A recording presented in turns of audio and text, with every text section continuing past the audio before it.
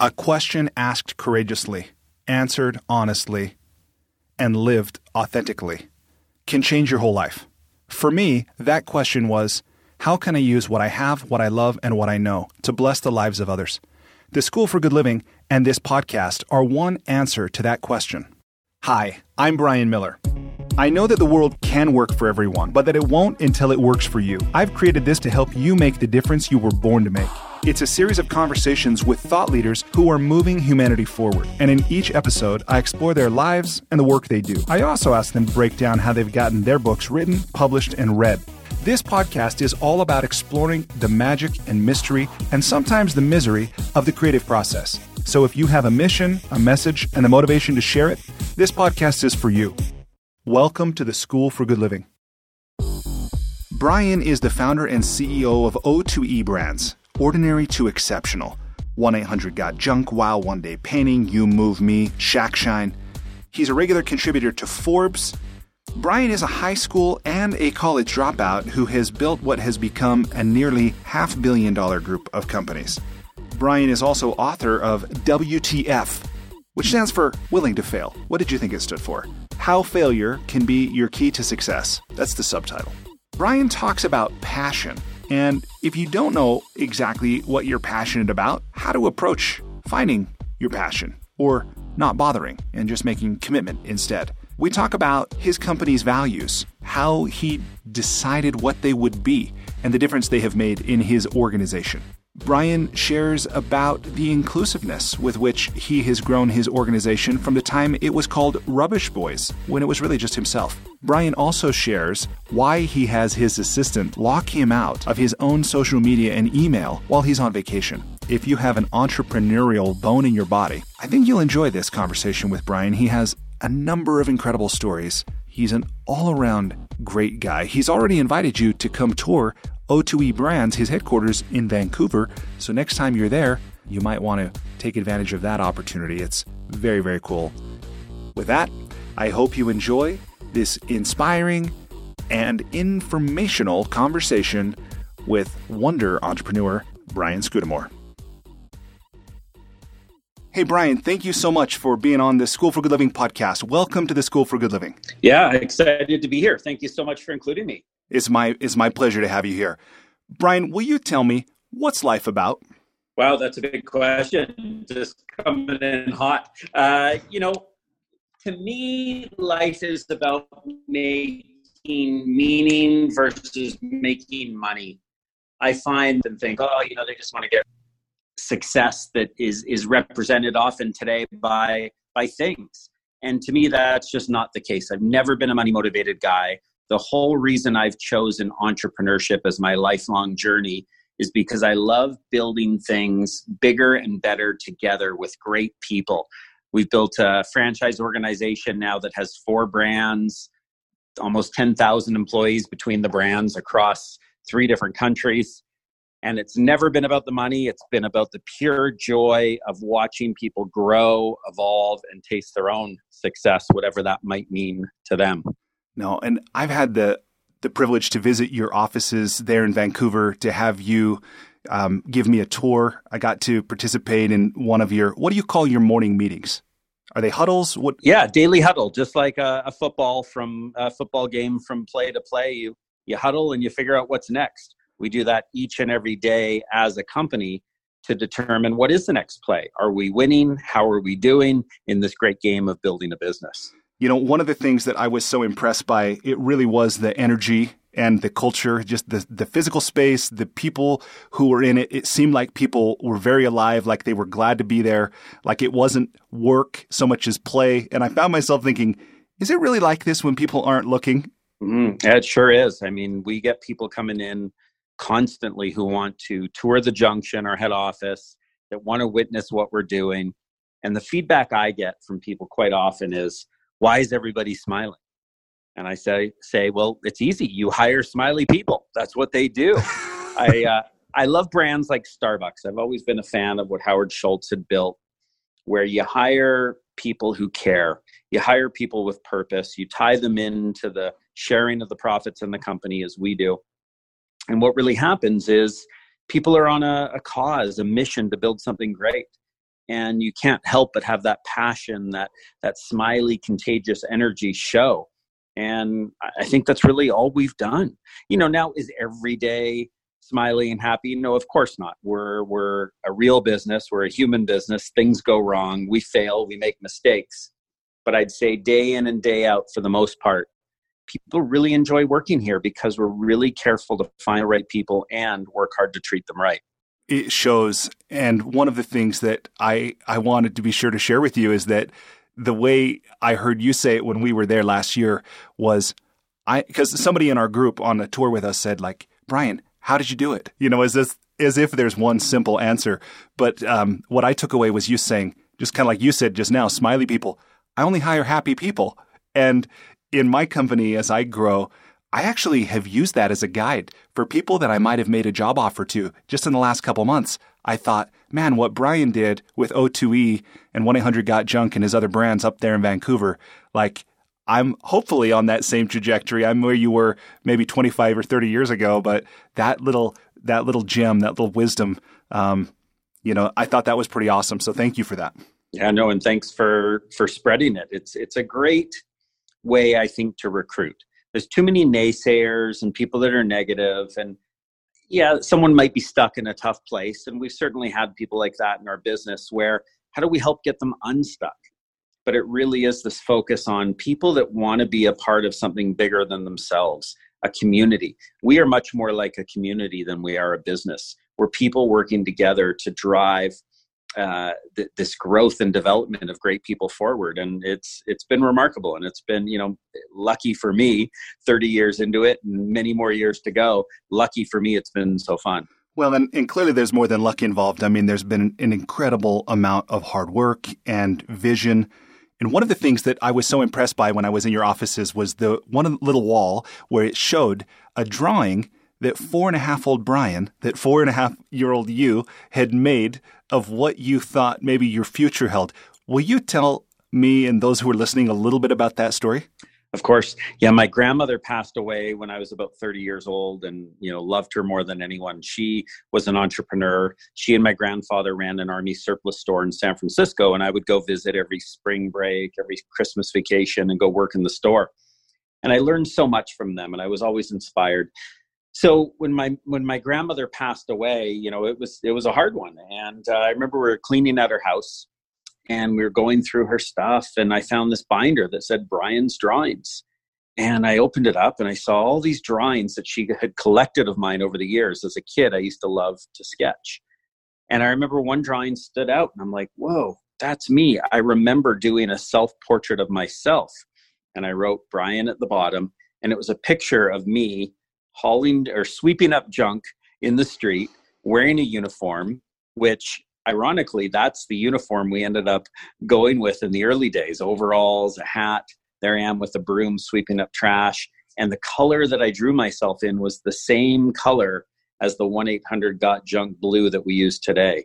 So wow. I think it's funny, some people dream of being Superman or Wonder Woman when they grow up. And here's Brian, little kid, 4.5, dreams of being a junk man. Don't know how that reality actually came true, but crazy but true story. No, that's amazing. And I often envy those who know from a very young age what they want to do because, and I know this might be kind of selection bias or survivor bias, whatever, but I think often of the example of Justin Bieber, and there's many others that they'll talk about, from 3-4 years old, they were performers or they were whatever they were, an artist, or they had an entrepreneurial instinct and then they excel at that when they're older. But I think in my work, talking with people, coaching others, that's an exception. Most people don't really seem to know what they want out of life or what they want to do or be when they grow up. What do you say to people that maybe don't have that clarity from an early age? I think it's don't pay attention. Someone that doesn't have the clarity, don't pay attention so much to what you want to do. People talk about being a doctor, a lawyer, an athlete. Don't think so much about the what. Think about the why.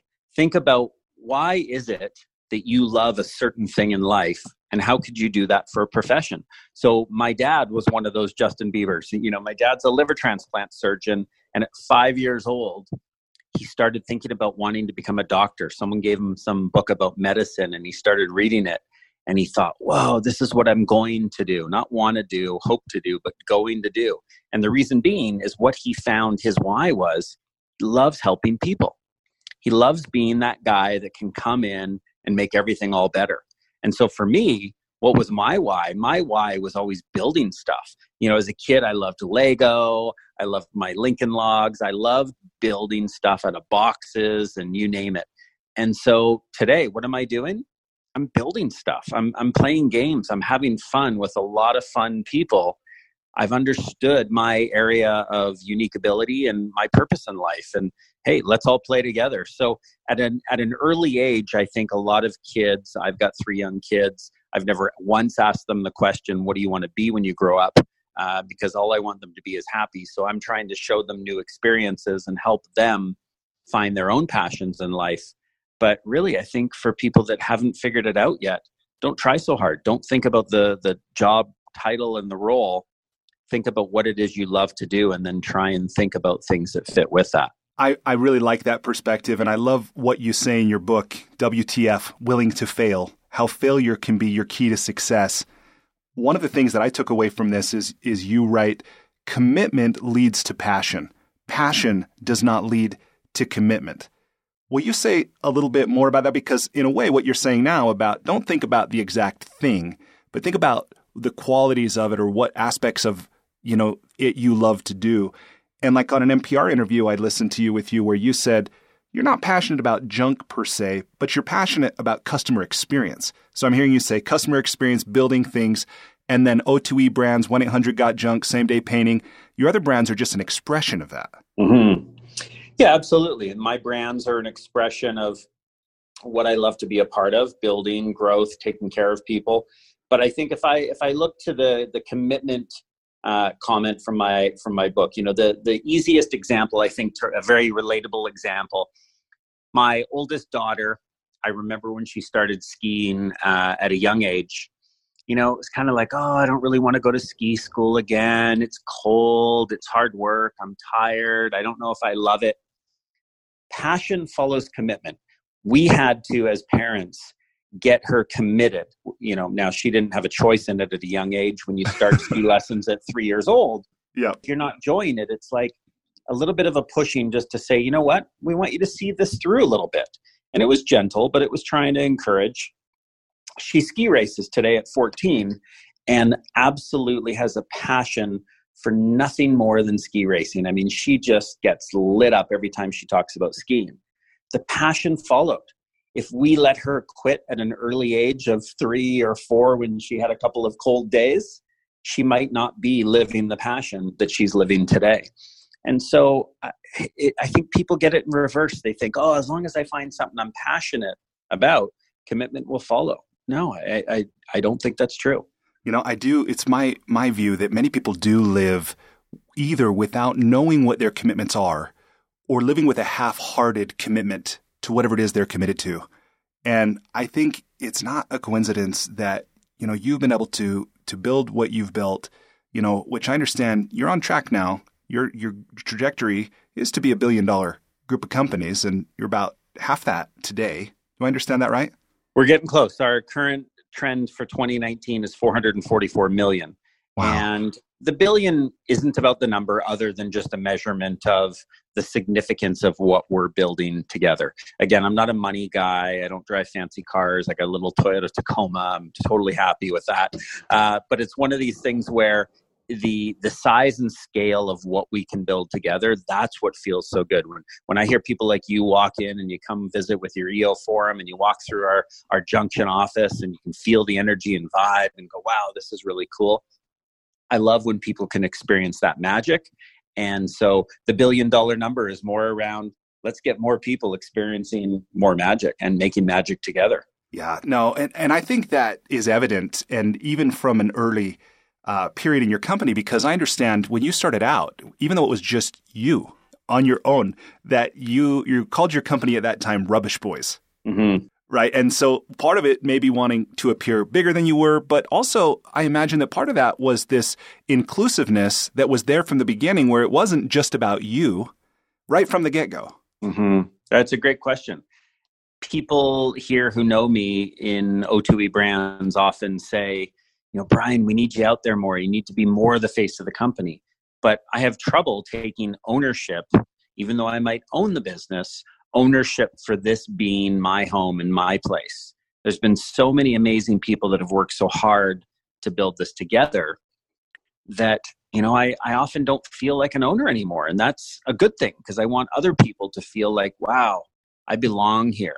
And so, you might be right. We might need some psychotherapist to break it all down and look at it. But it might have been that creating the name The Rubbish Boys was the start of something that was inclusive. I think of my grandparents, again, with their army surplus store. And I remember they were amazing. One thing I learned from them from a customer experience standpoint is they would have walking in and asking for money. It happened on a regular basis, a daily basis. They never would give anyone money. They didn't give them what they asked for, but they gave them what they felt they needed, which was an ear, a hug, some advice, just asking them how they were doing. And by giving them that love, my grandparents were robbed twice in a couple of decades, whereas I witnessed every time I was down there working, someone on either side of their store getting robbed constantly. Wow. I think word out on the street was that the Lorber share of their community, that even though these people weren't customers, they lived in that neighborhood and they were shown love and respect by my grandparents. No, and that demonstration of love and respect and support for people, clearly it goes a long ways. And that's another thing I've been impressed by you, and as I've learned about your company, that you really seem to do that in an authentic way. And one tangible expression that I could see of that is the 101 goals that you not only encourage your employees to set, but then you go beyond that and you actually help them achieve those. Will you tell me and everybody who's listening a little bit about how you came to do that, what it is, and why it's so important to you? So I believe that we have our own goals as a company of the $1 billion, the brands, the things we're trying to build. And we said, how do we tie our people into building something bigger and together and better together if we don't understand their personal goals? So we would get people to share their own personal goals. And we started this list where people would jot down 101 goals on a list. We'd have them sit down as new employees and do this and then share it with others. And we realized so many incredible benefits. They'd get to know each other much more quickly by understanding each other's unique interests. And it was a way to cheer each other on and say, wow, you want to run a marathon? So do I. Let's start training together. And so the program has grown into this year. What was unique is we have a 101 Life Goals book. It was the first ever book we made that has 101 different people, each achieving one of their goals and having a picture and a write-up about it in the book. Now, this is people swimming with the sharks. This is people having a baby when they didn't think they were able to. This is, people learning to play guitar. This could be anything that's important to that person, that in their life, if they had 101 wishes of things they want to make happen in their life, what would they be? And it's fun because we've been able to take the business and we've always said, tell us your goals and let's see if there's a unique way that we can use the business to help make some of those dreams happen. So as it turns out, every Christmas, when I give out a nice card to people with a bottle of wine, just a token thank you to my leadership team, I always say, here's 3 of your goals that I've picked that I believe the company can help you with at least one of them this year. Pick one and let me know and we'll make it happen. Wow. So James Alish, who runs Wow One Day Painting, he's our managing director. One of his goals was to go to the Masters. And it was funny because he said, okay, of the 3 you sent me, I'm going to pick going to the Masters. And I said, okay, let's work to make it happen. I get an email less than 2 weeks later from a vendor who says, Brian, you've been such a great client over the years. We want to send you with a couple of our other clients to the Masters. We're doing a trip this year. And I said, well, you know what? I'm not really a golf fan, but I know a guy who is. And so I asked if they could take James Alish. So James gets to go to the Masters. Tiger Woods wins it. It's just this remarkable memory for him. It cost us nothing. other than putting it out there to the universe and making sure that we were aware of a goal that was important to someone. And so, they're not all big fancy things like that might be. Some are very small, but the business can generally help people accomplish something that they've always dreamed of. Yeah, I think that's so remarkable. And I've definitely experienced, when I share a desire of mine, a dream, a goal, that when I vocalize it, there really does seem to be something almost magical about, other people knowing about it and people who just want to help. I think naturally we want to help and support each other, but it can be hard to do that if we don't know what each other want. And I really admire the way that your company actually fosters that. And it's not just like an optional thing, but like I heard you say, it's right when people start. You give them time and, the direction to actually do this, and then you make it something that your company actually lives. That's really cool.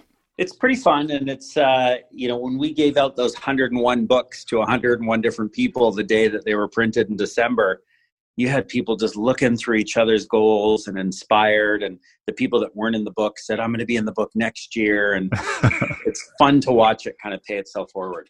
No, that's awesome. And one thing that I think of when I hear that too is, I think some people really do. Some people live to work, or they're just getting by, paycheck to paycheck, or they're going through the motions. And I think you've inverted that to really give people a place where they can work to live and bring a lot of life into the work environment. And one of the ways that I think about that as well is how I understand when you go on vacation, you actually have Jennifer, your assistant, lock you out of your own email so that you can be completely off the grid or completely disconnected.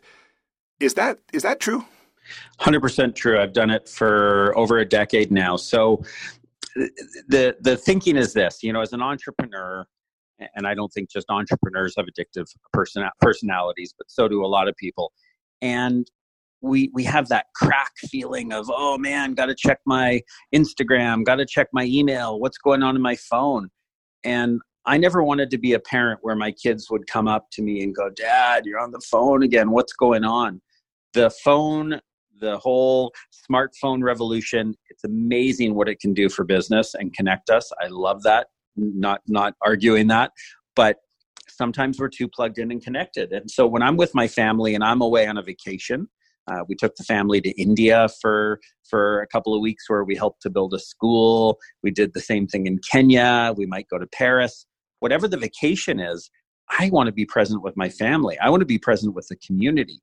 And so the only way I can know to fight that addictive personality I have is to take that temptation away.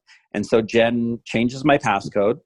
I don't know it. And I remember the first time I did this, I was asked, well, what happens if something really bad happens? And I said, like what?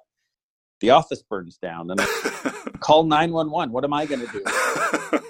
In all these years, I've been bothered once with, something that was important that I needed to be aware of. But, it's empowering a team to have the trust to do their job without me watching over, to give them the space. I mean, they love when I'm on vacation because, it's a different level of freedom for them. It's freedom for me and a chance to recharge and reboost my energy. It's an amazing thing. And so when this originally started to happen, Eric, my president, said, this is great. We got to write an article about it. So I wrote an article about, quote unquote, going dark and the power of disconnecting from my social media and from my email, and put it in the Wall Street Journal. And then it was funny because I started getting comments from people and they're like, whoa, gee, must be nice to be king. Must be nice to have 8 weeks vacation and look at me, all the things I get to do as an entrepreneur who's been successful. And I read those comments and I said, whoa, people are missing the point here. Eric and I wanted to inspire others. We didn't want to show off.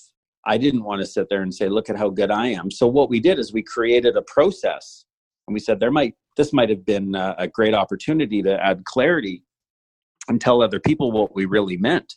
So we added some process and we said, okay, here's how to go dark. We expect all of our employees who get 5 weeks paid vacation when they work in the head office to disconnect and go dark when they're on vacation.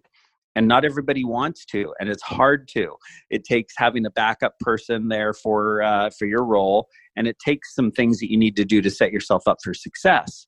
But once people do it, I mean, they feel like they've just had the best vacation they've ever had of their lives. No, that is so remarkable. And as we know, work is changing. People's expectations of, and their relationship with their employer, especially in the gig economy, and things are becoming more maybe me-centric. Customization we're seeing is occurring, in everything from not just what we get when we go to a restaurant, but even in the clothes we order. Like, I ordered a pair of Bose headphones and I could customize every facet. Like, there were like 40 options. So it's no surprise the world is going more toward, the individual.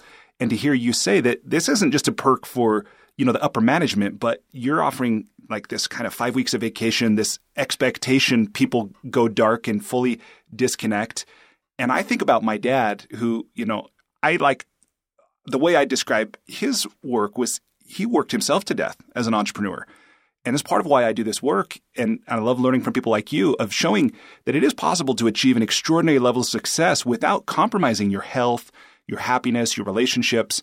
And the fact that you not only lead by example, but then you basically implore your employees to do that. I think that's pretty cool. What it feels like, it's cool, but it feels like it really is the right thing to do. I think as leaders, we have opportunities to make the world a better place. And I think Facebook and Google have done some great things in connecting the world, but we all, I'm sure, are aware of some of the downsides. And so I think one of our responsibilities and places of impact is how can people make meaning, not just money? How can people understand that there's I talk about this in my book, there's a great difference between making a living and making a life. Yeah. And I want people remembering their days at O2E Brands saying, whoa, what a great life I built. What a great life and time I had. Not just focusing on the financial or the career side. So let's turn the conversation to your book, WTF, Willing to Fail. Why did you write this book? Who did you write it for, and what did you want it to do for them? So my co-author, Roy Williams, who's affectionately known as the Wizard of Ads, he has done our radio creative for probably 8 years now, and he's a remarkable man and a great incredible marketer and a great friend. And so Roy kept asking me every year. We'd go down to Austin to figure out what the new creative campaigns were, and Roy says to me, he goes, "Oh, Brian, you got to write a book." And I said, "I know, Roy, you keep telling me I got to write a book. I don't want to write a book." And I said, "My ego doesn't need a book. I know a lot of entrepreneurs that have books and it's all about them. And I don't need that." And he said, No, Brian, you're missing the point. The book isn't about you. The book is about the difference it will make inspiring others. And so he convinced me and he said, "I'll make it easy for you. Next time you come to Austin, let's lock ourselves in the Wizard's Tower and let's go through and start storytelling." And he asked me question after question after question, 135-page transcript, and we turned it into the book. And what is remarkable, and this is how much trust I have in Roy, is that when the book hit Amazon and got out there, I started hearing from so many people and hundreds of emails from people saying, "Wow, this is what I learned. This is the difference it made. This helped me during a tough time. It inspired me." And it did exactly what Roy said it would do. It was never about me. It was hard work in getting the book out there for helping to inspire others.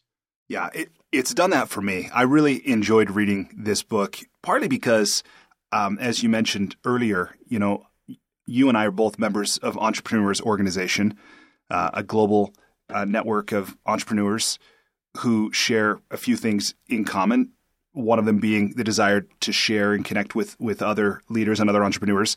And I'm really grateful that you shared a copy of this book with me through EO and with many hundreds, maybe thousands of members of EO. Mm-hmm. And to read your experiences. And I was so grateful to hear you say, like, oh, this really is the path, following those who've been there, reading books like Scaling Up, applying those principles, surrounding yourself with great people, willing to have, and I think a massive component, and this was part of what inspired me about your book, is what you call a painted picture. Will you talk a little bit about what that is, when that concept really became important in your career and what difference it's made for you. Sure. And I'll talk about Painted Picture, but I'd love just to comment briefly on EO, the entrepreneur organization, and why I sent out a book to every single member in the United States and Canada. Was I talk about EO in the book. And so I sent a letter, not asking for anything, not asking for people to buy more books or do anything. I sent a letter just saying, thank you for being a part of EO and all EO has done for me. My business wouldn't be 1/10 of what it is today if it hadn't been for EO. I mean, I look at everything I've ever learned and you can trace it back to all the wonderful sharing entrepreneurs and mentors from EO. So let me take this painted picture concept now. So 8 years into my business, I was at $1 million in revenue. I felt proud of that number. I was 28 years old, but I also felt like, wow, this is growing really slowly. And I wanted something bigger. And I had joined EO, was surrounded by other entrepreneurs, and I found myself comparing myself to others, which I highly do not recommend. There I was in a bit of a doom loop going, whoa, this guy's got a $10 million business and this person's got a $100 million business. And this woman's business is way more glamorous than junk removal. And so what I ended up finding myself doing was going, okay, I've learned here in EO, when you're trying to solve a problem creatively, go take a retreat and go somewhere inspiring. So I went to my parents' summer cottage on Bowen Island, about an hour from my home. And I sat down on the dock at their little cabin, nice sunny summer day, and pulled out one sheet of paper. I started writing on both sides, and I filled it up in it. And I didn't realize what I was doing at the moment, other than the challenge to myself of stop being in this doom loop, start thinking of pure possibility. What could the future look like, act like?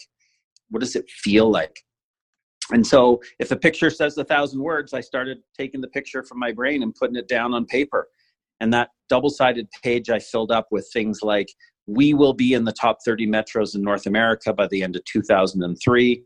I picked the number 30 because there were 30 cities bigger than Vancouver where I started. I said we'd be on the Oprah Winfrey Show. I said we'd be the FedEx of junk removal, clean, shiny trucks, friendly, uniformed drivers.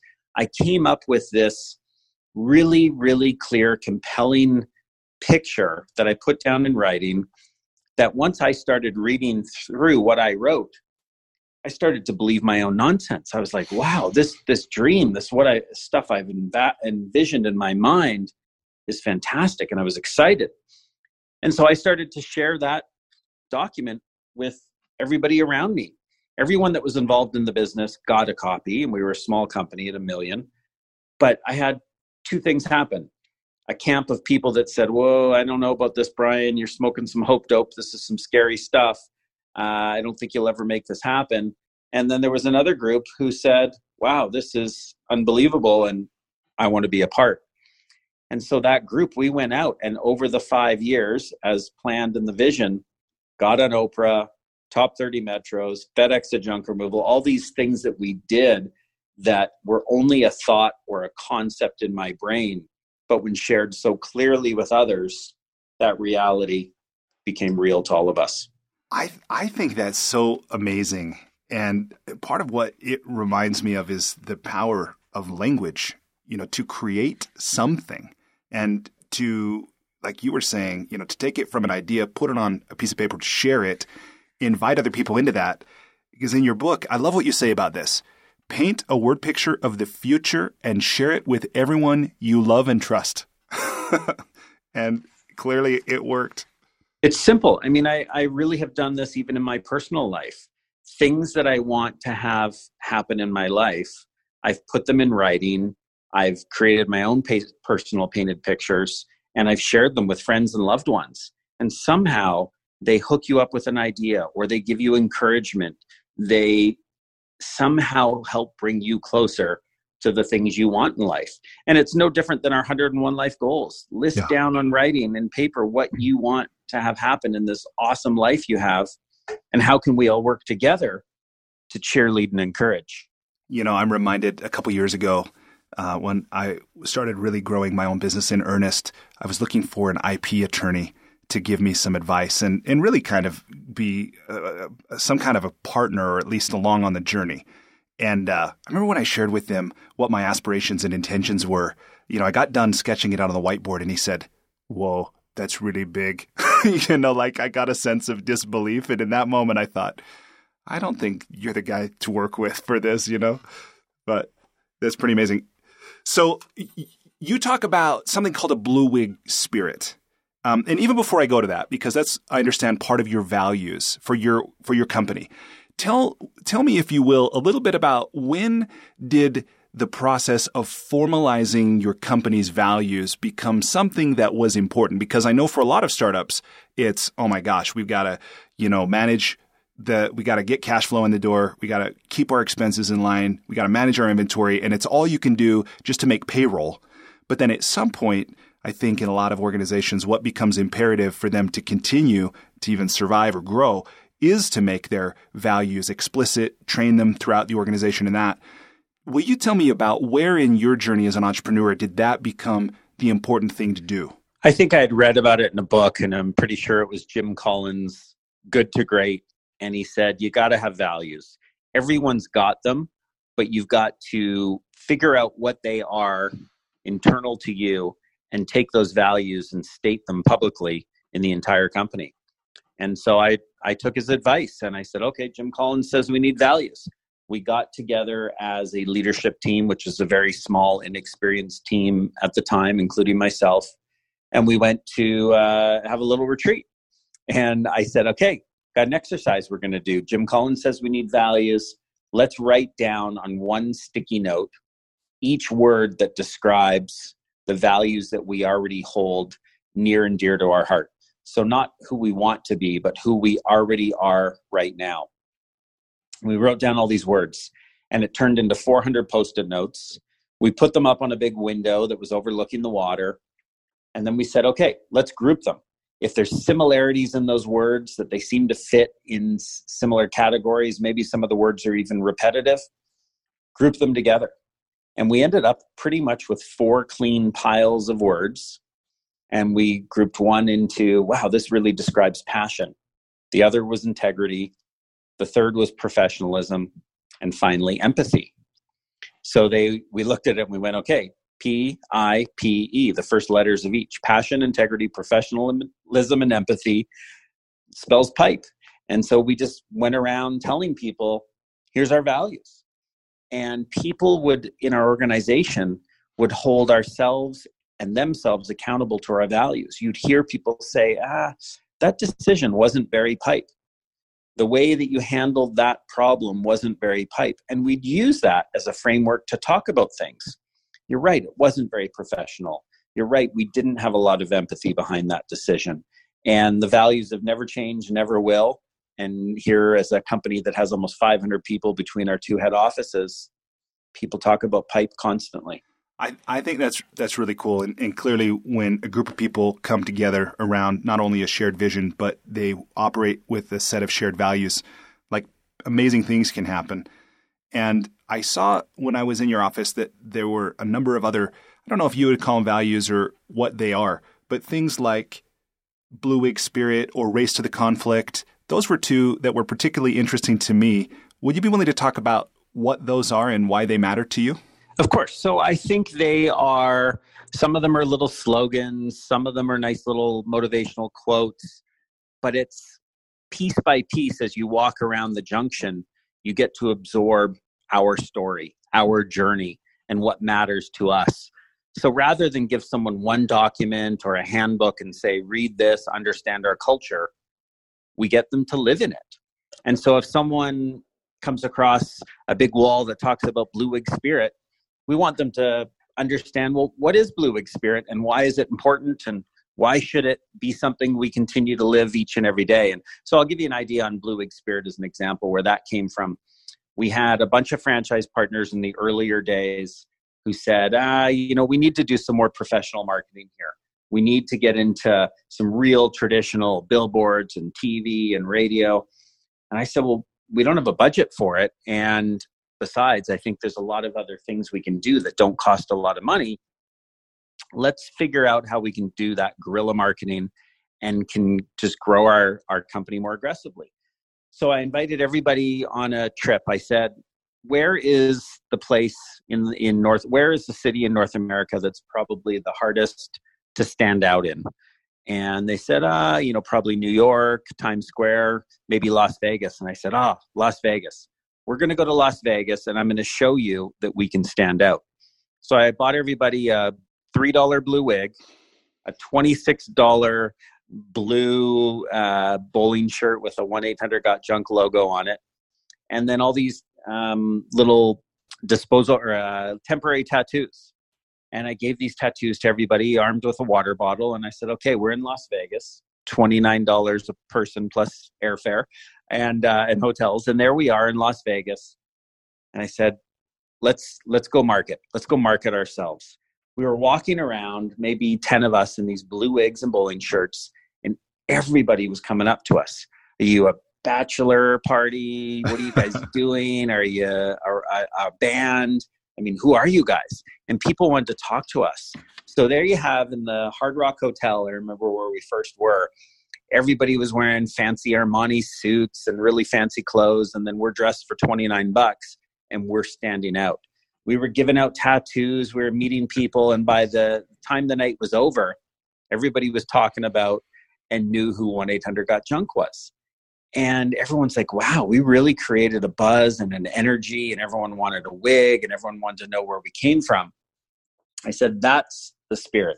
The blue wig spirit is what we've got to do with every piece of marketing from this point on that we ever put out there. We've got to do it differently. We've got to stand out. We've got to be willing to fail. We don't have to spend a lot of money. I remember hearing that Starbucks didn't really spend a substantial amount on advertising until they were over $1 billion in sales. In fact, at $1 billion, they were spending $10 million a year on advertising. We're at $444 million and we're spending more than that. So they did a great job building community, building buzz, PR, a lot of free press. And so that's what we wanted to model. And the blue wig spirit lives on to this day. That's fun. Tell me about the one, Race to the Conflict. That I know many people shy away from conflict. It sounds like the last thing they want to do. But why is it that you coach people to do that? I think the problems shouldn't fester. I think that because this is a happy place, let's deal with conflict and get the conflict out of the way. Let's go up to someone and say, can we talk about this? Something bothered me here. Something doesn't feel right. I'll give you an example. We have someone currently who is a part of our business who there's a potential legal threat. And, I actually earlier today called up this person and I said, we've been friends for too long to let things go this direction. Like, let's go meet for coffee and talk about this. We've got lawyers involved talking like this is ridiculous. This just doesn't need to happen. And it's not us. So Race to the Conflict is often doing what isn't necessarily the easiest route to take. Sometimes meeting someone face to face who's upset with you and you with them, talking can be tough. Sending letters through lawyers can seem easy, but in the end, you're damaging a long-term relationship when why not try and talk it through? So Race to the Conflict isn't just for those big things, but it's for the little things, just where someone gets up out of their desk and goes, oh, you just sent me an email and it kind of confused me. Can we talk about this? No, I really like that. And again, where that, I won't say it's necessarily counterintuitive to Race to the Conflict, but maybe not natural or comfortable for what many people will do. But being a contrarian is certainly nothing new for you. I think about that with two things that I wonder if you'd be willing to share with me a little bit about. One was when you told your dad that you were going to drop out and start this business. And two was when you decided to fire basically every employee you had on the same day, leaving you alone to run your company. Will you talk a little bit about those kind of counterintuitive decisions? Like, I don't think a lot of people would have done that, either had the courage to do that or the confidence. Yeah. Well, I remember sitting down with my dad. I was one year away from graduation from college. And I said, Dad, can we chat for a sec? I got some news for you. I got some good news. And he sits down and we're chatting. And I said, nice pre-frame, by the way. It's good news. Right? It was good news to me. And so I said to him, I'm dropping out of university. I'm going to pursue my business full time. And he said, what? You're dropping out of university to become a full-time junk man?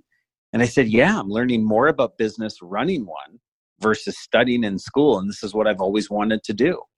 So I saw it as good news.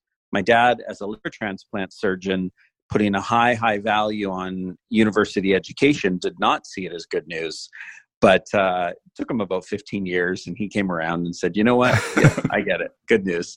So that was an interesting story. And then your second one was about firing my entire company. So the title of the book, I'll relate to the book for a second. The title of the book is WTF, Willing to Fail. And I remember when Roy and I were writing the book, and I was obsessing over a title. I'm like, I'm a marketing guy. We need a title. He goes, finish the book. Let's get the book done. When we've closed off the manuscript and we reread it, the title is going to jump out. And I had trouble with that because, again, being a marketing guy. But what I did is I trusted Roy on the process. And after finishing the manuscript, sure enough, we go through it. WTF, willing to fail. There was this pattern of failure and being willing to fail and make mistakes and learn from those mistakes so I could rise up to the next place in life. And Roy was right. And so if I look at, one of my earliest but biggest failures was firing my entire company. I don't know if I've ever met anyone else that's fired their entire group of employees. Probably not anyone that's done it and stayed in business, in that business. Exactly. Yeah. Laying them off because you're going bankrupt. I mean, that's a tough one too. But, so what I did is I said, I got 11 employees. One bad apple spoils the whole bunch. I probably had 9 bad apples. And I thought, you know what? I just have to wipe the slate clean and start again. So I got rid of everybody. I sat them down together and I started with 2 words. I said, I'm sorry. I'm sorry that as your leader, I've let you down. I haven't given you the love and support you've needed to be successful. This just isn't working out for me. I don't know what else to do but start again. And we're going to part ways. And it was a tough thing to do, to take away jobs from 11 people, but they were not the clean-cut, professional, happy, smiley people that I had envisioned in my happy little company. And making a change was ripping off a Band-Aid very quickly with a lot of pain, but realizing that taught me that day, it's all about people, finding the right people, treating them right, and really growing a business with that philosophy. In your book, you say, I knew it was better to have no help than the wrong help. That's a pretty interesting statement, to not only know that, but to be willing to act on it. And just a totally random curiosity. Over the years, have you had any interaction with any of those people that you let go? Like, did you stay friends with any of them, or did they come back into your life in any way, or, come back and ask for a job years later, anything like that? Yeah, I remember one of the guys' names still, actually. It just came to mind, Brian Stevenson. And he ended up coming back into the company one day, and not to work, but he had dropped by. And he'd become a professional of some sort. And he just said, I just thought I'd stop by and say hi. You guys have really grown and done really well. And he was actually one of the apples that probably wasn't as bad, but I really thought, maybe it was a cancer and I just needed to pull the whole thing out, because what if everybody was spoiled by these bad apples? And I remember he just came in for a little visit and a chat. He's like, wow, look what you guys have done. Wow. And we sort of reminisced on that about that tough day, but he got it. He agreed. Yeah. And I think, my hope is that the others that I didn't have any contact with, I always believe that, everything works out for the best, that me helping them make that decision or completely making it for them, they weren't happy working with me either. It wasn't the right place for them. And so hopefully they found a better purpose or clarity of purpose in their own life. Well, I think it says a lot about you as a person and as a leader to not only have, the courage to do that and have a vision of where you wanted to go and follow through on it, but to be able to have, at least one of those people come back and not bring a gun. It's not like this was a disgruntled person. I mean, it sounds like they understood and you were able to manage, through that. So good for you. That's amazing. How far into your company were you when that happened? It was 5 years. I was at $500,000 in revenue with 5 trucks.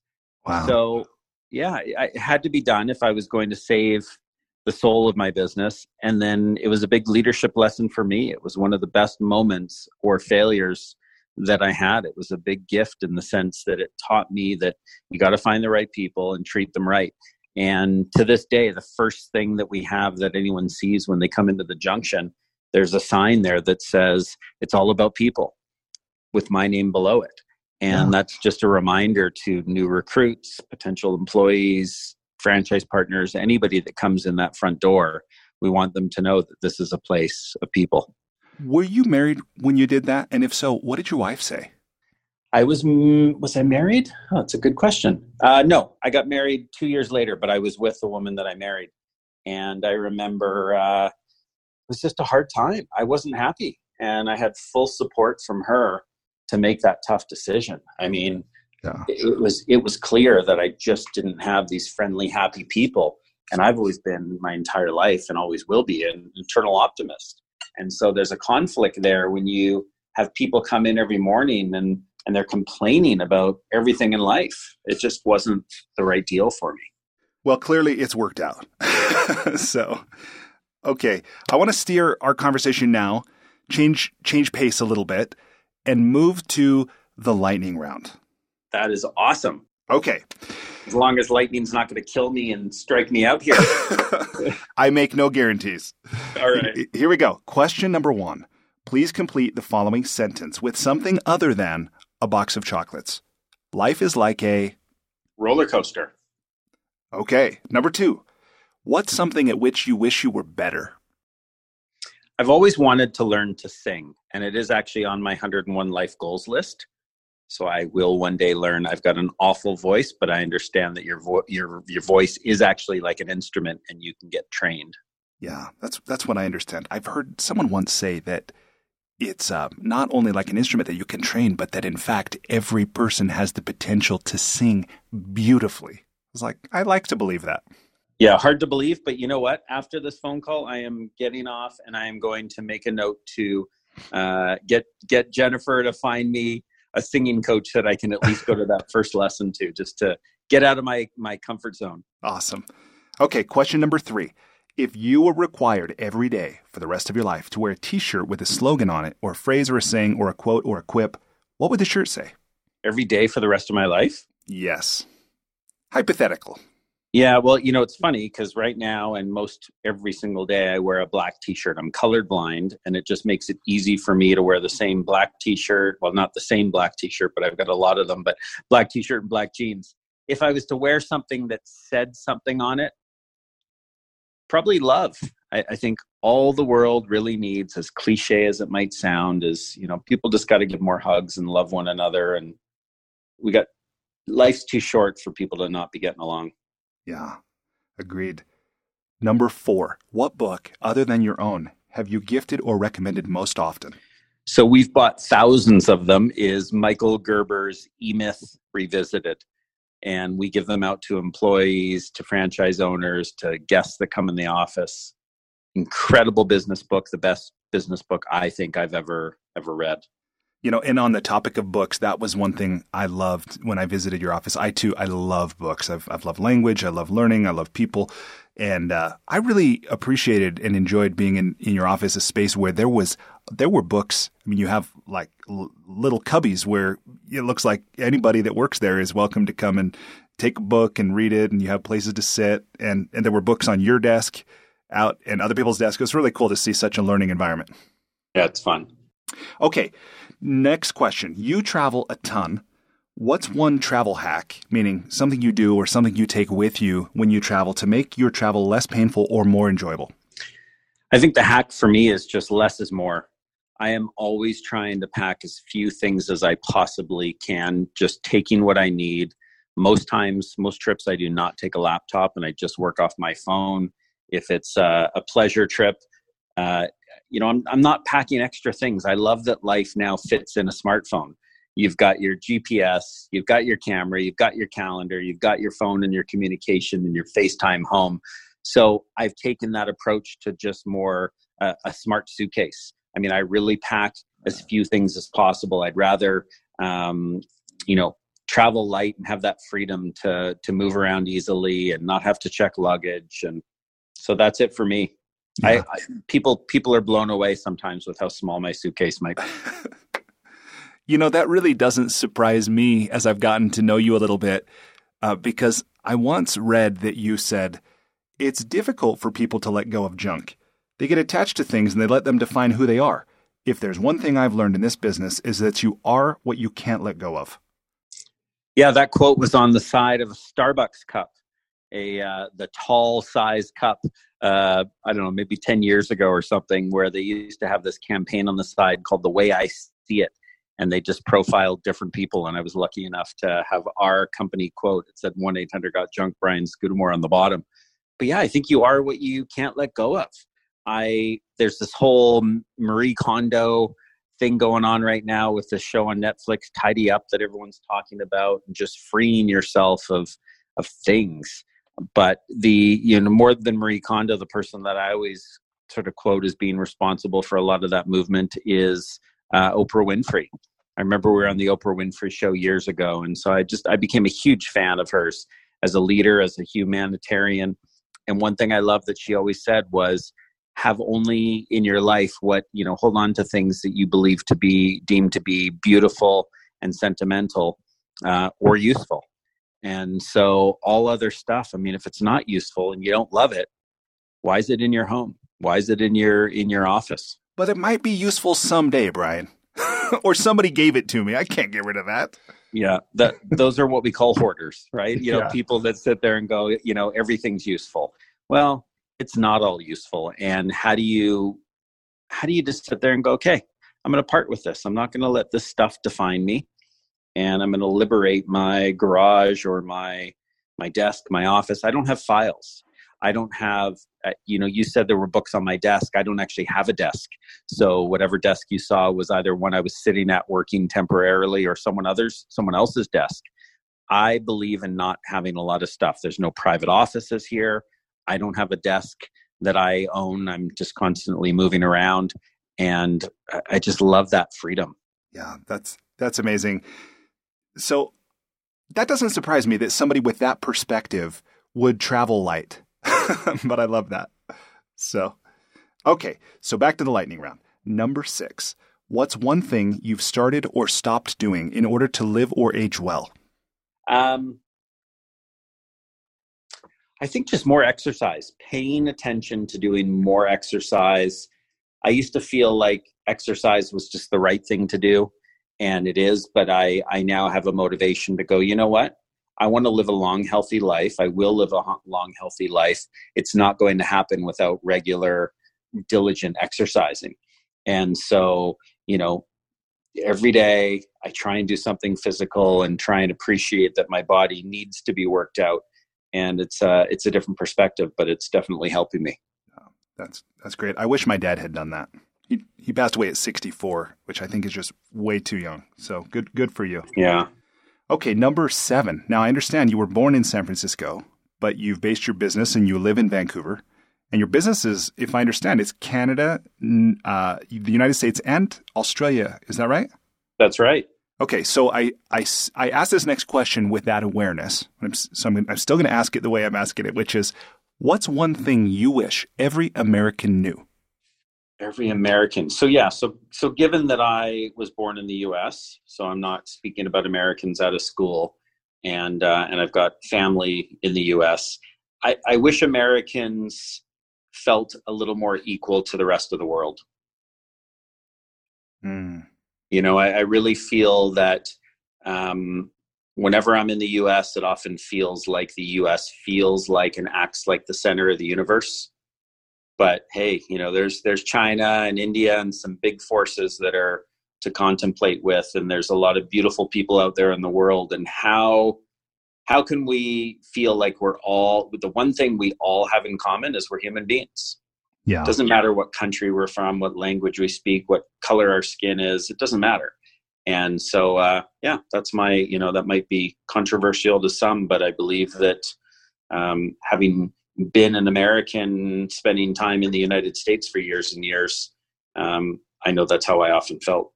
Yeah, I wish every American knew that as well. And I think this is your value of empathy. Your company's value of empathy is authentic to who you are, and I really appreciate hearing that perspective. So that's great. Okay, number 8. What one piece of advice or example did your parents say to you or live that has stayed with you? I think one of the things I remember from my dad is, a job, if you're not willing to do it right, don't do it at all. Mm-hmm. I think that has always, not that I don't see value sometimes in cutting corners, being more efficient, sometimes knowing something isn't perfect, but that's good enough. I mean, just do it right and get it done as well as you possibly can. Pour your heart into what you do. Being that my dad's a liver transplant surgeon, I could appreciate the path he went down, taking his own advice that, you certainly don't want to be on the other side of that operation as a patient going, I don't know if he did the best he could do. Right. Right. For sure. It's certainly in his personality to, a job done well is the most important thing. So I'm going to ask this next question and say this next thing just to make sure that I get them in here. But after this, the last part, I know we've got just a few minutes left. Want to transition the conversation after this to a bit of a creative discussion about what it was like to get the book done. But let me ask you this. If people want to connect with you, 1-800-GOT-JUNK, it's kind of a trick question. What should they do? How should they connect with you? What would you say to them? Well, I think if anyone was interested in learning anything about our business, I love when people come to visit like you did, come tour the Junction. If they wanted to learn about franchise opportunities or learn about our culture, I mean, if I can help in any way, shape, or form, I'm always up for trying. Our best way to reach me, I think Instagram is always a good one. At Brian Scudamore is a perfect place to start and send me a direct message. Or you've got things like just going to Google and putting my name in, or O2E Brands. You could put that into Google. I mean, you'll find us. We're not shy of free press and YouTube videos and all sorts of stuff out there. But the O2E Brands is letter O, number 2, letter E, brands.com. And super happy that I was included in your podcast. And you've certainly been asking me some really awesome and some tough questions, which has been fun. And it gets me thinking at the same time of things that are important in this life. Well, I understand you get asked, like, what's the most surprising thing that you've ever hauled away and things like this. On the podcast with How I Built This was a great podcast. And that I was shocked. I love to hear that one time you hauled away an ATM machine. Yeah, an ATM machine, and I think it had $20,000 of cash still in it. So that was clearly we did the right thing and returned the cash to the rightful owner. But just amazes me that someone can have you pick something up that's so valuable and have not checked that one little to the box. Yeah, that's pretty amazing. Well, the other thing that I want to say here to make sure I get it in is that as a expression of gratitude to you for sharing of your time and your experience and your wisdom with me and our listeners, one small way I've endeavored to demonstrate my gratitude is to go online to kiva.org, and I've made a microloan to an entrepreneur in Ecuador. So I made a $100 loan to a lady named Andrina Valeria, who she lives in a town called Arenales. I'm sure my accent there is horrible, but she lives in a fisherman's village, and she's going to use this money to help improve the quality of her family's life by buying and selling fish to help cover their school and transportation expenses. Wow, so cool. Well, grateful back at you. Thank you. That's I've never been on a podcast before after doing hundreds where someone's done a nice give back like that. And I think that's phenomenal. So speaks to your character. Thank you. And big fan of Kiva. Yeah, it's an amazing organization. So, okay. So just a few more questions. Now, as I said earlier, I want to transition to the creative process where, I hear this a lot that, many people want to write a book, but they don't actually want to write the book. So what you've done is pretty extraordinary, which there it is. Maybe the word is exceptional in O2E, which, by the way, did I understand that's a 3-letter URL, O2E? It's not O2E.com. It's O2E Brands. Oh, O2EBrands.com. Okay. But you did get 1-800-GOT-JUNK, and I understand somebody owned that. That wasn't the easiest thing in the world to get a hold of that. Before we go to the creative part of the conversation, will you share just a little bit about what that was like? Because that's pretty important if your company's called that, right? To get that number. Of course. So I came up with the idea. We were the Rubbish Boys. Our phone number was 738 Junk. Was brainstorming in our call center with a couple of people, and we came up with this whole, well, if we're going to grow outside of North America or Canada, we need to have a number like an 800 number. What would we call our brand? And so we came up with, 1-800-GOT-JUNK. And it was a little play on the Got Milk campaign that used to run years ago by the dairy industry. And so we took this idea. Right away, I pick up the phone and I start dialing to see if I can figure out who owned the phone number. And it said it was not in use in our area. However, it turns out it was in use in Idaho. It was the only state that it was being used. So 59 phone calls. I remember keeping a list every time I called, trying to get this phone number. And one thing that I did, which is counterintuitive, unusual for sure, is I hired a design firm to design the logo for 1-800-GOT-JUNK, exactly as it is today. It hasn't changed one iota. And I paid them $2,000 to do this logo before I owned the phone number, because it started with vision. I saw the vision first, and I was going to do whatever I could to make getting the phone number a reality. So there I am.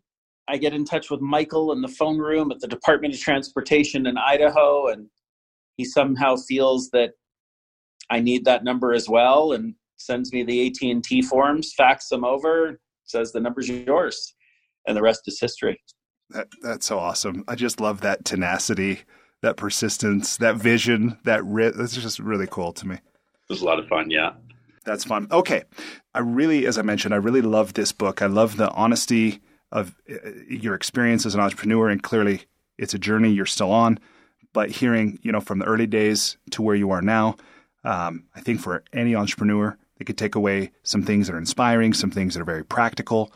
But one of the things I'm really curious to know is, now I heard you talk about your co-writer, Roy Williams, the Wizard of Ads. So that doesn't hurt to have a co-writer who knows a thing or two about putting words together. But will you tell me, I know this is kind of a broad question, but how did you get this book done? How did you make it a reality? So the writing of the book was probably the easier part. And for me, again, Roy said, I'll make it easy. He said, come to Austin. We'll lock you up in the Wizard's Tower. The two of us will have a little bit of wine and we'll just talk. And we were 10 hours in to just question after question after question. So what was awesome is Roy has a gift for asking the right questions to get the stories out. I mean, you're great at this. I think someone writing a book needs somebody to go, okay, what's the material that's inside that head of yours that you've been living for the last 47 years? And so Roy was able to pull out all these great things from my childhoods, lessons learned, and wove it all together in a bit of a story arc structure. I told the stories. They were my words. He helped put it together and fill in some of the gaps. And it was amazing because it really was, having a co-author, it really was the two of us making the magic. And then when I say the hard part was, at the end of the day, getting the book out there on Amazon, trying to promote, doing the PR tour. It was a lot of work, which I'm fine with. But I wanted to keep it away from being too much about me. I wanted it to be something where I felt, this really is our story. And what I said to people is the first word in the book is I. The last word in the book is you. So it starts with me. It ends with you. This is the journey of all of us in between and what we're building together. While I got to be the guy that planted the seed, the first seed, this really is something we've built and nurtured together. And so I found that a little challenging in the process. I didn't want it to be just a focal point of me. And I think we had a lot of people that were excited about the book that helped to make it not just about me. No, I think that comes clear. And it is an interesting thing where, clearly, the book and the business, they did come through you. I mean, obviously you didn't do it alone, and you've included people along the way in a very intentional way. But I think this effort of getting words on a page, putting them between two covers, it sounds easy. And I'm reminded once of a publisher that I asked, I said, do you think it's really true that everybody has at least one book in them? And she said, unfortunately. But there are stories that I think the world would miss out on if they weren't told. And I do think this is one of them. Tell me, when you went down to Austin and you had this 10-hour session where Roy is asking you these questions, and I imagine, and you might have said this, that you recorded it, you transcribed it.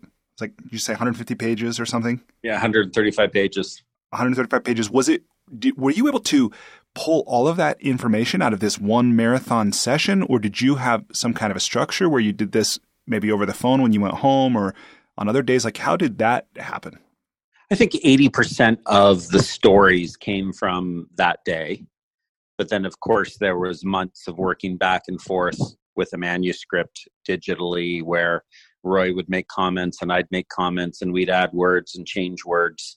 And it took, I think it was about a 7-month process before we came to a point where we're like, yeah, this is great. This is great. We can keep improving it, but you know what? We're happy. People are going to love it. Let's get it out there.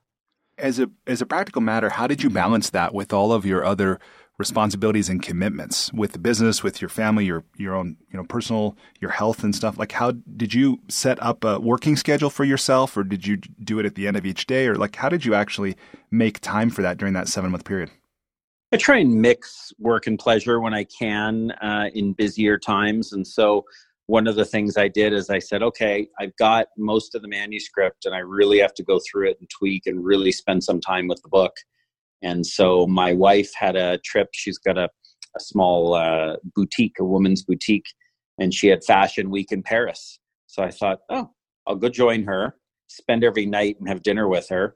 But during the days, I'll focus on the book. And so I got to be in some inspirational little cafes in Paris working on the book. So I was able to have the busyness of the book along with the enjoyability of life. And so how do you keep up? I mean, sometimes the pendulum swings a little too far and you've got, one direction and you got to give it a little push back. And certainly the book led to a busy period of, trying to run the business, trying to promote the business and doing a bunch of things at the same time. But I'm also blessed with having an amazing team who are able to not just hold down the fort, but really lead the charge and drive things forward when I'm busy with other things. Speaking of a team, will you talk a little bit about the team that was involved with the book, whether you had what I would call beta readers, were there people that you shared the manuscript with at an early stage to get their feedback? What about any editors? What about any graphic designers or layout people? Like just anybody else that was involved in the creative process? If I think of editors, it was really myself. And then I had a woman, Sarah Gray, who was fantastic in terms of, she did a lot of PR and social media for us. And this was a project that she led. And she was phenomenal in being an editor. But we tried to keep it down to just the two of us. We then opened it up to probably a circle of maybe a dozen other people in different roles, communications, marketing, franchise partners, and we would take their suggestions and feedback. But there was mostly myself and Sarah doing the editing, just really trying to go, you know what, good suggestion, but not going to take it. We really didn't want it to become diluted. Everybody, there were people that didn't like certain words and there were people that didn't resonate with certain stories. And I said, that's okay. And it turned out that it was, because I'll ask people what their favorite story is. And everyone's got different ones because it depends on how they grew up and what they can relate to. But it feels like there's enough in there for everybody that it's a good balance. I realize we might have covered it with some of what we've covered in this, but what's your favorite story in the book? Oh, that's a good one. I don't know if we have covered it. What would be my favorite story? One of mine is certainly with Paul Guy, who is our first franchise owner. And he and I were butting heads.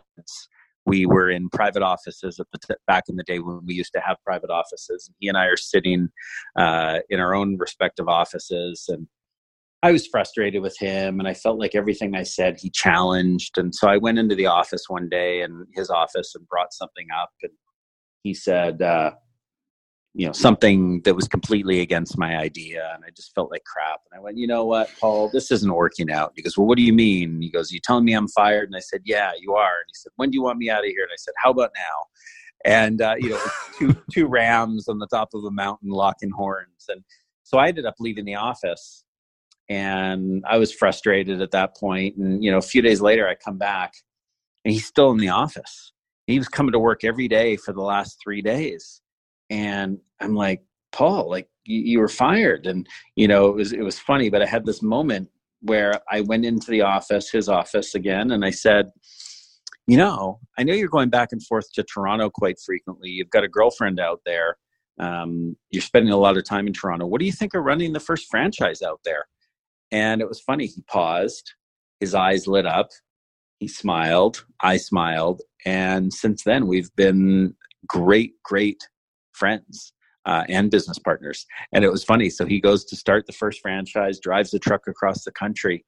And it made me just realize, and why I think I highlight that as one of my favorite stories, is it was a moment of failure. I was failing working with Paul. It was my ego getting in the way of his maybe negative feedback, or feedback that wasn't delivered as gently as I would have liked. But somehow when we found a commonality, building a business together, he got excited, I got excited, and he's now a franchise owner that's got a $16 million business with 1-800-GOT-JUNK in Toronto. Wow. And he's got all sorts of other businesses of ours all over North America, and it's incredible what he's built. That's really cool. How many more books do you think you'll write before the end of your life? No idea. This first one was such a huge leap out of my comfort zone. I enjoyed it. I'm glad I did it. It's delivered the value that Roy said it would. Roy even said to me, he goes, Brian, when you're ready for the second book, let me know. So maybe we'll do another one together, but I want this one to build a little more of a groundswell and see what it can do. But certainly, as I've got more stories to tell written in a book, I think I could do another. Yeah. Well, I certainly see in our family's business the power of a book to help kind of cement a history or the story of the organization, where my dad, just in the years, literally like a year or 2 years before he passed, he made the time to get with a co-writer and write what became his autobiography. And it's been really powerful. And, as much as you've told, stories about the business and from your life, I can tell, there's not only are there a lot more years, but I think there's probably a lot more stories people would enjoy hearing. No, so, for sure. Okay, so last few questions. Like, having gone through this process of making a book a reality, what advice would you give to others who want to do it but haven't yet done so? What advice would I give to others? Advice is such a personal thing, depending what someone's going through. But I think the whole theme of the book, willing to fail, I think that my 20-year-old self, if I could go back and say, what do you wish you knew? Or what do you wish someone told you that could have an impact on your life? I think it's just the being willing to fail. It's understanding that a crucial ingredient in success is failure. If you could think of success and all the ingredients you put in there, hard work, passion, a great idea, everyone's going to come up with all these positive things. And then they're going to go, yeah, failure, that doesn't fit on the list. Absolutely it does. Failure is a gift, and it's another positive ingredient. But I don't believe you can ever get to where you want to go without failure. It's back to, talking to my kids, they're all skiers. And when I've got one of my kids falls in ski school, again, it's like, okay, that's awesome. I taught my middle daughter, who was also hating school or ski school, and she goes, I just don't like the falling. And I'm like, no, you need to fall, because then you're going to more quickly get better and learn to be an amazing skier and not fall anymore. And so she went back to ski school one day, probably in tears in the morning before she went. And she came at the end of the day. She's like, guess what? I fell. Big smile on her face. And I'm like, okay, the learning has sunk in. And so I think failure is truly a gift. And what I do, and I've been reminded of this so many times, is every time I'm in a tough situation, personal or business, I pull out a sheet of paper and I write down a list. What's at least one thing that can come from the seemingly tough situation? What's one great thing that can come from the seemingly tough situation? And I've never been let down, because usually the list starts growing and I'm like, whoa, this could be amazing. So failure is a gift. Though obviously that's a perspective that stands to benefit more than just anyone who wants to write a book. But, build a business, have a fulfilling relationship, that's pretty cool. Yeah, absolutely. Okay, so last question. I think this is my last question.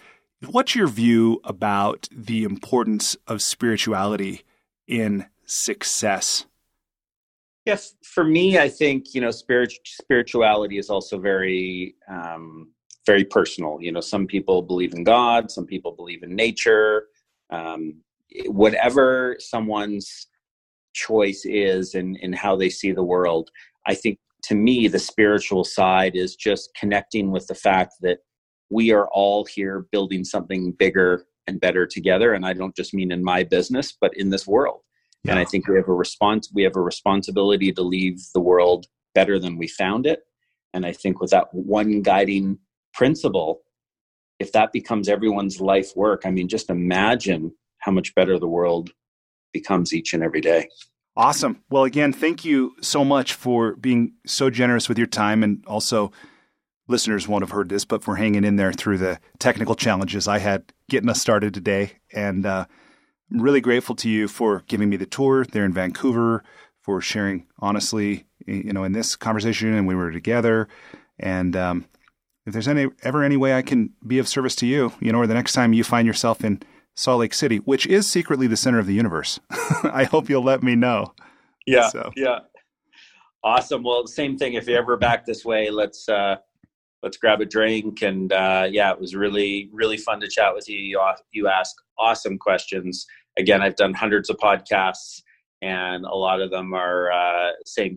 So you know what? You've done a really fantastic job, and kudos to you. Well, thank you.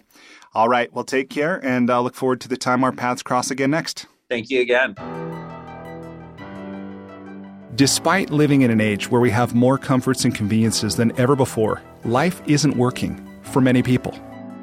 Whether it's in the developed world, where we're dealing with depression, anxiety, addiction, divorce, jobs we hate, relationships that don't work, or people in the developing world who don't have access to clean water or sanitation or healthcare or education, or who live in conflict zones, there's a lot of people on the planet that life isn't working very well for. If you're one of those people, I invite you to connect with me at goodliving.com. I've created Life's Best Practices Breakthrough Coaching to help you navigate the transitions that we all go through. Whether you've just graduated school, you're going through a divorce, you just got married, you're headed into retirement, you're starting a business, you just lost your job, whatever it is you're facing, I've developed a 36-week course that you go through with me and a community of achievers and seekers who are committed to improving their own lives and the lives of others. So through this online program, you will have the opportunity to go deep into every area of your life, explore life's big questions, create answers for yourself in community, get clarity and accountability.